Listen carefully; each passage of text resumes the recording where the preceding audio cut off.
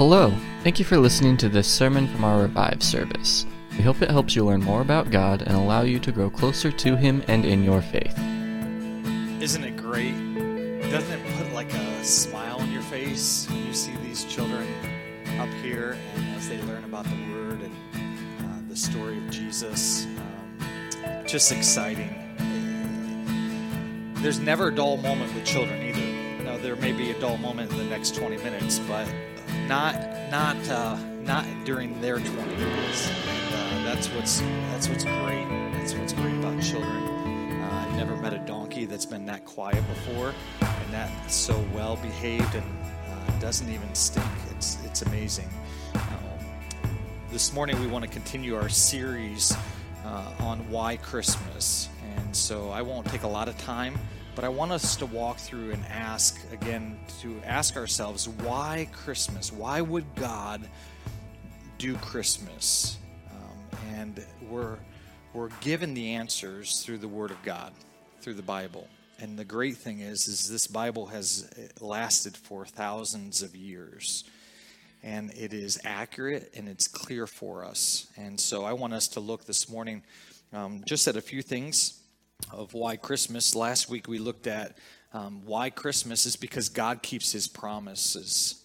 And so we looked at so many different promises that were given thousands and thousands of years before they actually took place. And every one of them that we looked at came true. This morning what we want to look at is that God came to earth. Why Christmas? Because God came to us. God came to you and I. And so we want to look at that a little bit this morning. We'll start off with a verse from John 1, verse 14. It says, "And the Word became flesh and dwelt among us, and we have seen His glory, glory as of the only Son from the Father, full of grace and truth." The Word of God, that's Jesus. Jesus came to us. The Word became flesh and dwelt among us. God coming to us. Luke says it in his gospel in this way, Luke 2:11, where he says, "For unto you is born this day in the city of David a Savior, who is Christ the Lord." What we want to look at is this title, Lord, this morning. It's something that we can easily throw around. Those who knew and studied the Old Testament, who had the law, this word Lord was used and to describe God in a way where He was a God who was unspeakable. Their term is Yahweh. Yahweh is Lord. And so when you look at the Old Testament, you'll often see that word Lord as capitalized every letter, L-O-R-D. And so with that word Lord, we see here that as it was proclaimed who Jesus was, this baby that was born, that He was Christ, He was the Messiah the Lord. And so we see this word Lord used for a baby. And we know Jesus grows up and to be a man, but is He really God? And so one of the things that I want us to go back and to look at is this dynamic of Lord, of Yahweh. And so we see this all throughout the Old Testament, and you may be familiar with some of these, but I just want to quickly just kind of glance through these. Think about Genesis 15:1, where it says, "After these things, the word of the Lord came to Abraham in a vision. Fear not, Abraham, I am your shield, your reward shall be very great." There's that term Lord, right? It's capitalized there. You see it. I didn't capitalize that. That is meaning the term Yahweh. And that term Yahweh was used, and as it was written down, they didn't even include vowels in that. It was almost like it was unspeakable. It was a name for God that was unspeakable. And so when we see this promise that God had said, not just God, but the Lord had given to Abraham. And that through Abraham, He was going to give him a child, and that He was going to make out of him a great nation. And so we see this in Genesis 17:1, when Abraham was 90 years old. Who's talking to him? The Lord. The Lord appeared to Abraham and said to him, "I am God Almighty, walk before me and be blameless." And then verses 7 and 8, I will establish my covenant between me and your offspring after you throughout their generations for an everlasting covenant, to be God to you and to be offspring to yours. And I will give to you and your offspring after you the land of sojourning, all the land of Canaan, for an everlasting possession, and I will be their God. This is the Lord Yahweh. He promised this to Abraham, that he was going to make from Abraham a nation, his own chosen nation. We call that nation today Israel. It is still God's chosen nation, God's chosen people. And he will fulfill the promises of even what we see here in Genesis of the land. Now, I won't take time because I don't have a lot of time this morning, but one of the really cool things that I was doing this week was studying in Genesis 15 here about the sacrifice with Abraham and God. God told Abraham to take some animals and to cut them in half and to lay them out. And it kind of sounds weird because how we know often from Scripture and even from different customs, the sacrifices were often laid on an altar and were burnt with fire. This sacrifice was unique because the parts of the animals were laid open. And what we find is the custom of ancient times, that was where a promise or an oath was given. And so if you and I made a deal, okay, nowadays you just sign a whole lot of documents, right?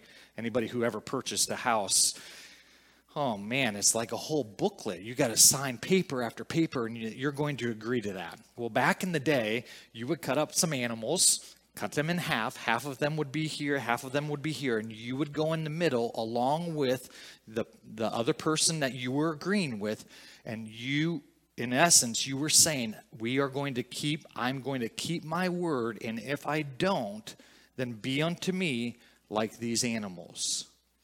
Just as death was brought to these animals, so it will be to me if I do not keep my word with you. So I won't get into a whole lot more. Study it out. It's really cool because what's cool is Abraham gets into a deep sleep. So Abraham doesn't go in the midst of those animals. It's actually God. God keeps his word, and God shows up, and he says, I'm going to make you a great nation. I'm going to give you this land, and I want you to know I'm walking through this, and I'm agreeing to this. It was a one-sided. Abraham didn't have to keep his end of the deal because it wasn't him. It was God who said, I'm going to keep my end of the deal, which is pretty cool when we think about the God of creation and how he continues to keep his word, but he continues to fulfill the promise that he was going to make a great nation and that he was going to save them, and that he now offers to not just the Jews, but to the Gentiles. He has offered to us salvation as well. Genesis 39:3 talks about how God blessed Joseph. And so while we see this Lord, the Lord of the heavens and the earth, extending a covenant to Israel, we also see that the Lord was with Joseph. And so that we see in Genesis 39:3, he caused all that Joseph did to succeed in his hand. This is the same Lord that made Joseph, who was thrown into a pit, sold into slavery, was given to Potiphar as a helper, and who rose the ranks only to be thrown in jail and could have been killed, to be then rescued out of jail and to be at a place where he would be like second in command of all of Egypt, and would ultimately help provide and deliver the nation of Israel during a time of famine. Only God could do that, right? Only the Lord. The Lord was with Moses when he delivered Israel from Egypt, when they were bound in slavery. We see that in Exodus 3, chapters 3 through 12. But we also see where the Lord gives Moses his name. We're going to see this in just a little bit in the New Testament, but in chapter 3, verse 14, where the Lord says, I am. Where Moses says, well, who should I tell the people, the nation of Israel, who has sent me? And he says, I am who I am. And he says, say to this people of Israel, I am has sent me. And so we see that the Lord sent Moses to deliver Israel. We see that God continues to reveal his name of who he is in Exodus chapter 6, verse 3. I found this interesting as he is talking to Moses the Lord says this, I appeared to Abraham, to Isaac, and to Jacob as God Almighty. Now, we won't go into a whole word study here, but notice the wording here. Notice the words that God is using to describe himself. He's saying, listen, I have used this term, God Almighty, working with Abraham and Isaac and Jacob. But my name, the Lord, I did not make myself known to them. What he is saying is, I'm going to make known to all of Israel that my name is Yahweh. And so as we see through the rest of the Bible, this term Yahweh becomes critically important, and we will see it because we've already looked at one verse in Luke 2:11 where it shows that Jesus is coming as who? The Lord, Yahweh. And so it is true that it is God the Creator who has come to earth. This isn't just a great story. This isn't just somebody who said, okay, I'm going to be God. No, this is God himself who came to this earth. We could continue to go through the Old Testament and see God using this term to reveal who he was.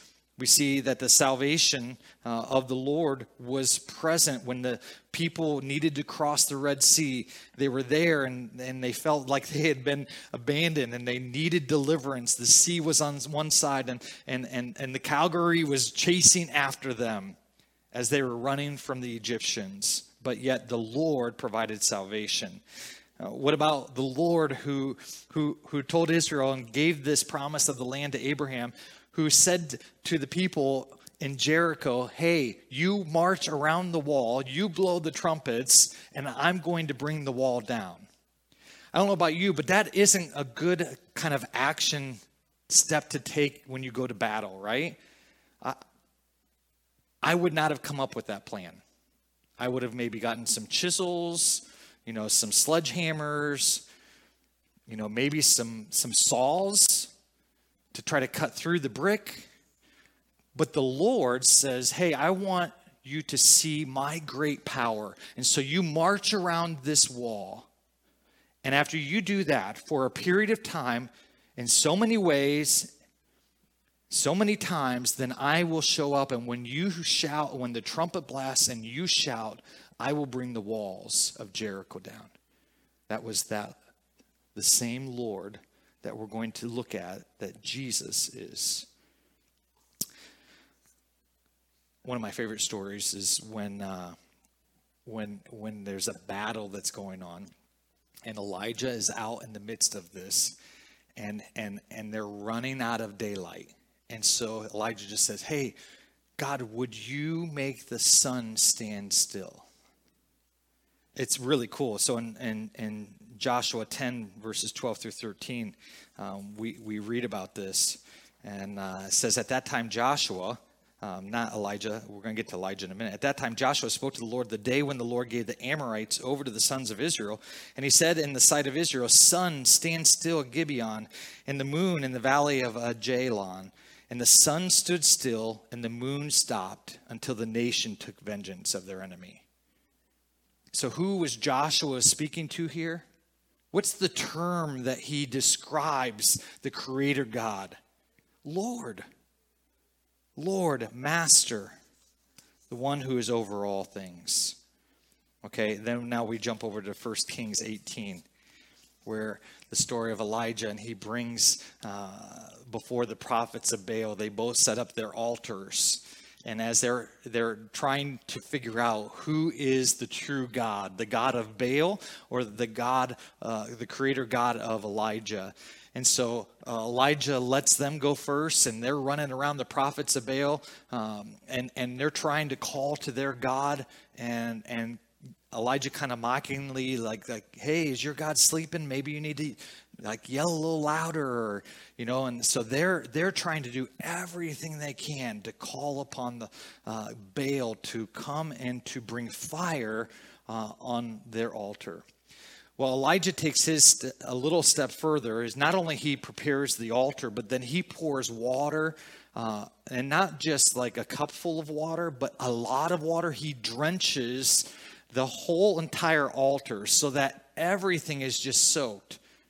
And so as we see this in 1 Kings 18, verses 37 and 38, he says, answer me, O Lord. Remember, how are we seeing that these men and women are describing God? Lord.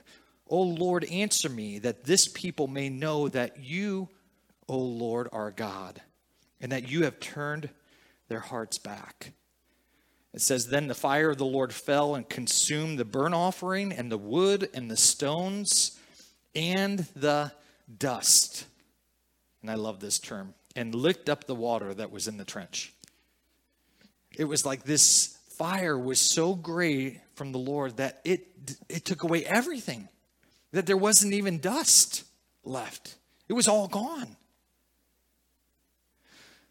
One of the things as we read through these stories of the Old Testament is we can often become very thoughtful, and we say, oh, that is so cool that God would do that.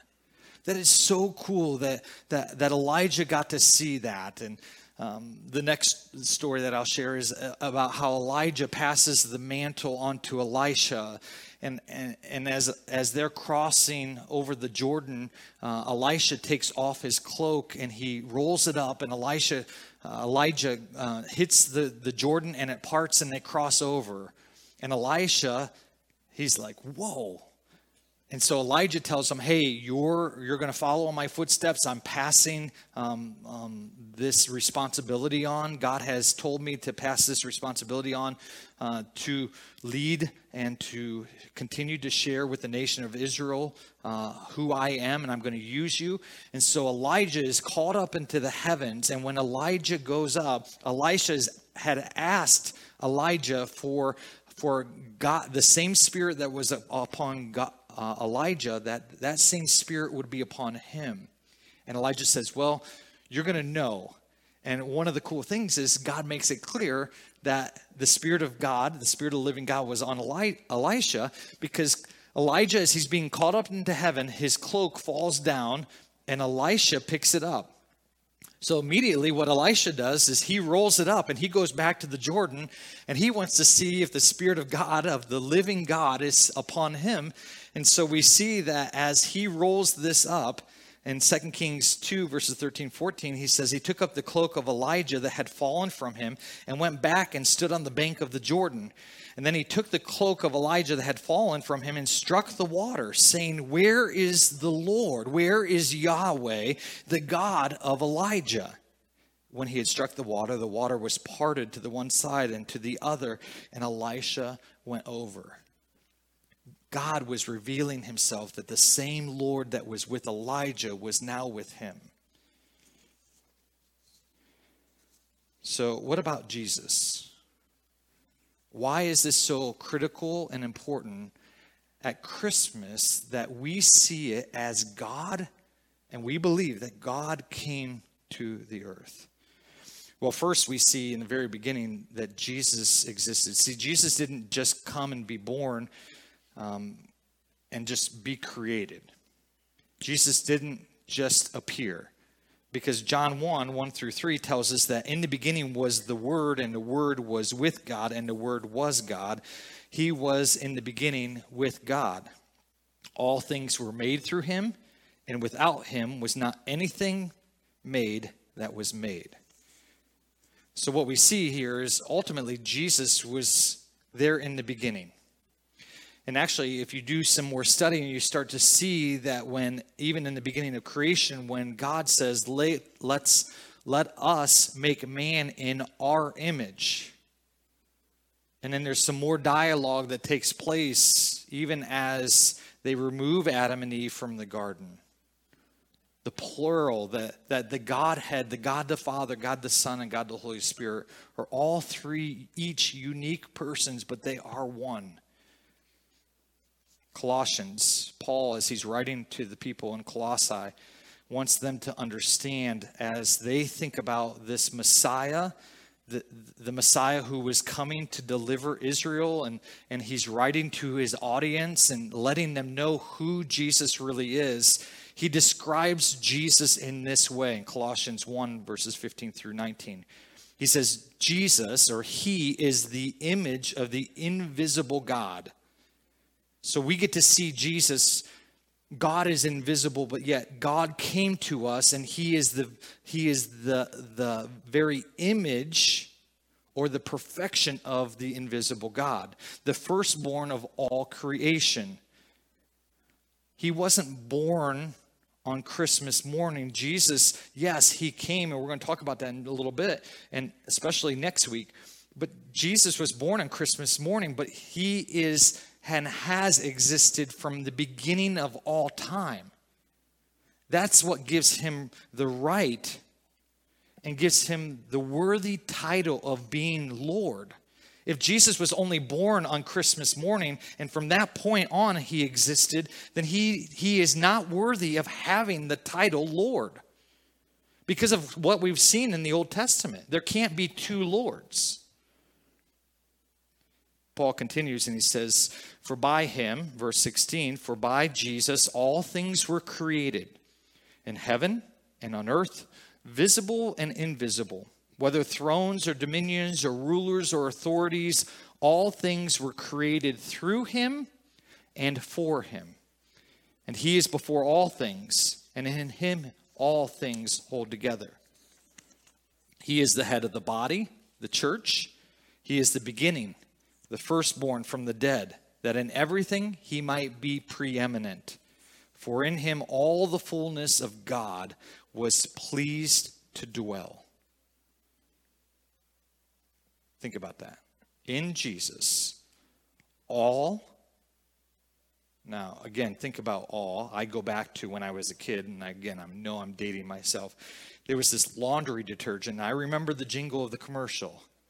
All right, A-L-L. How many of you remember that? Give me, oh, yes, thank you. A-L-L, all right? And the commercial would be, it gets all the stains, all the dirt, all the grime, so that nothing was left. A-L-L, that's all. Well, all means all. You can't separate out part.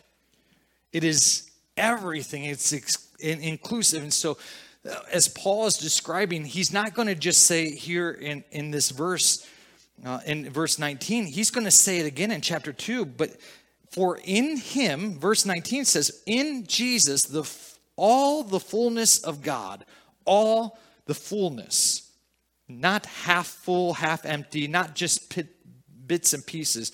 The fullness of God was in Jesus. And then we go over, and he's going to talk about Jesus as Lord. And just context helps us to see this in Colossians 2:6, where Paul is writing, therefore, as you received Christ, the Messiah, Jesus, the Lord, so walk in him. And this is what he says in verse 9. For in him, he's going to say it again, in him the whole fullness of deity dwells bodily. Meaning God came to earth in a full, complete way. How could that happen? Only by God's plan.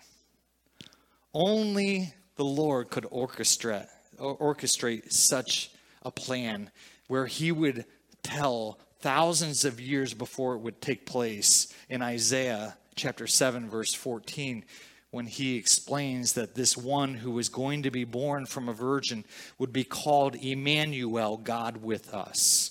God coming to us. And then in Matthew, we read that the account that Matthew records for us, that he quotes Isaiah and says, this one who has born is God with us. And in parentheses, he helps us to understand, what does that mean? Or Emmanuel, it means God with us. This term, Emmanuel, God has come to you and I. He came to this earth.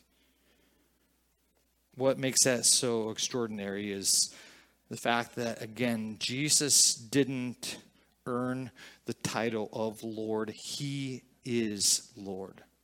I want to read to you as I close here from just a little devotional that I found from Trey Sonnenberg.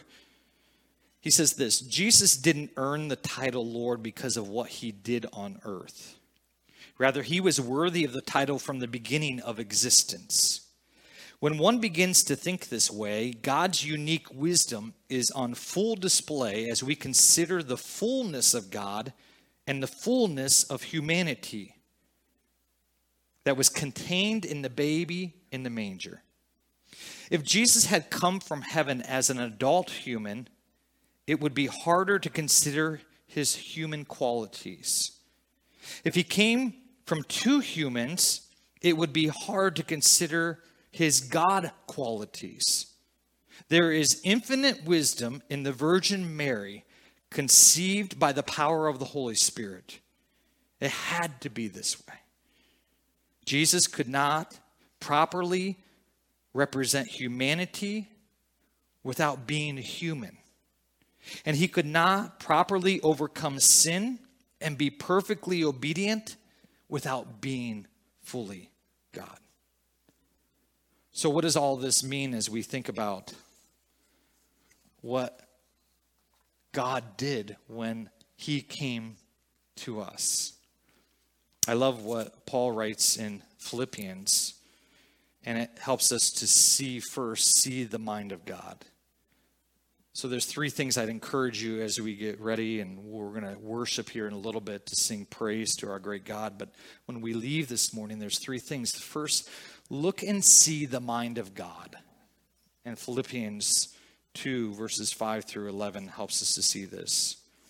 Have this mind amongst yourselves, which is yours in Christ Jesus, who though he was in the form of God, did not count equality with God a thing to be grasped, but being emptied himself by taking the form of a servant, being born in the likeness of men, and being found in human form, he humbled himself by becoming obedient to the point of death, even death on a cross.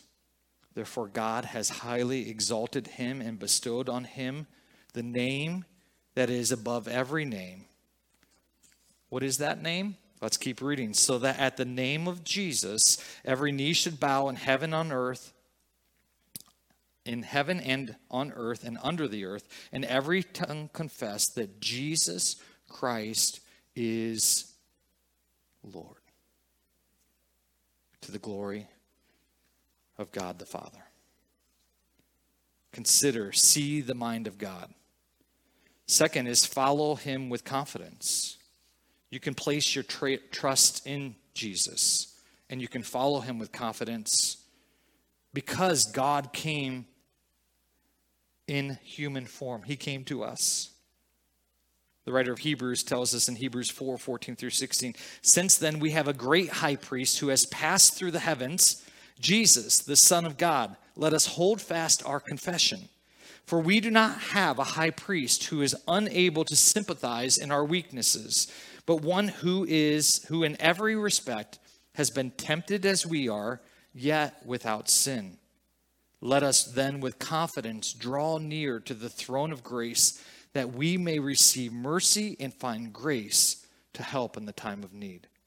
See, when we place our confidence in Jesus and not in ourselves, that the fact that God would come to us and pay the price for our sin and our disobedience, we can boldly approach him.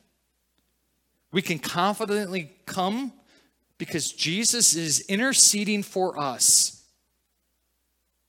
He knows exactly the temptations that we face. That's why it's so critical that not only that Jesus paid the sacrifice and he paid the price for you and I, but he lived in human form. He struggled and wrestled with sin, yet he did not sin. He was perfect and holy, and yet the writer of Hebrews helps us to understand that we can come with confidence and draw near to the throne of grace because Jesus knows exactly how we feel. Jesus knows exactly what our day is, what's going on. And the struggles, the temptations, the problems. Why Christmas? Because God would come to earth. Because God wants us to know he knows what it's like to walk every day in our shoes. And yet Jesus did it perfectly. and he intercedes for us so we can follow him in confidence. Third, we live our life with your life, we obey him. We're called to obey God. Not because he gives us a list of rules and regulations, things that we have to do. We obey him because we see his great love for us. We see that he desires something much greater than anything that the world has to offer. And this is why Paul writes to the believers in Rome when he says in Romans 12:1 and 2, I beg you, I appeal to you, therefore, brothers. He's talking about those who have accepted Jesus as their Savior. He says, I appeal, I'm pleading with you that you, by the mercies of God, that you would present your bodies as living sacrifices, holy and acceptable to God, which is your spiritual act of worship. Do not be conformed to this world, but be transformed by the renewing of your mind, that by testing you may discern what is the will of God, what is good and acceptable and perfect.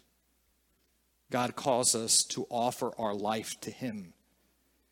Imperfect as we are, the perfect God who came to the earth, who died perfectly, paid the perfect sacrifice for us, in return asks for our lives. We have an opportunity to either give that to him and find great peace and joy, to find a love that can't be found anywhere else. Or we can try to choose to live life on our own. But this thing I know is very clear and very apparent. That God came to earth. He came in human form. Fully God, but fully human. He is Lord. And he wants to be Lord of your life. Have you given him your life? Have you given him your heart? If you haven't yet done that, he invites you to do that today. There is no better decision you could ever make than to trust the Jesus that was born and laid in a manger, that would later go to the cross and would hang there for our sin. He died. He was buried. And 3 days later, he rose again. And he conquered sin and death, proving that he is Lord. And he is worthy of our lives. He is worthy to be trusted and to be followed. So, will you see the mind of God this week? See how he plays out in the different things that he will orchestrate. Follow him with confidence. And then I encourage you, with your life, obey him. Will you pray with me? Lord, thank you for your goodness. Thank you for all that you have done for us and all that you will continue to do. I thank you that Jesus became flesh and he dwelt among us, and that we have the great privilege of singing and worshiping and giving you the glory that you rightfully deserve. We sing Emmanuel, God with us. As amazing and as sometimes unbelievable as it is to think that the Creator God would come to us, how magnificent it is, Lord, that you, Lord, as you helped and led the judges and the prophets and the priests and the kings that we read about in the Old Testament, you are the same Lord who led the disciples and shared the gospel message that started in Jerusalem and extended to the uttermost parts of the world. Because it is your desire that we know who you are and what you've done for us when you sent your son, Jesus, to this earth. Thank you, God, that you came to earth And now we can come to you because of what Jesus has done for us. Jesus, our Lord. And it's in his name we pray all of this.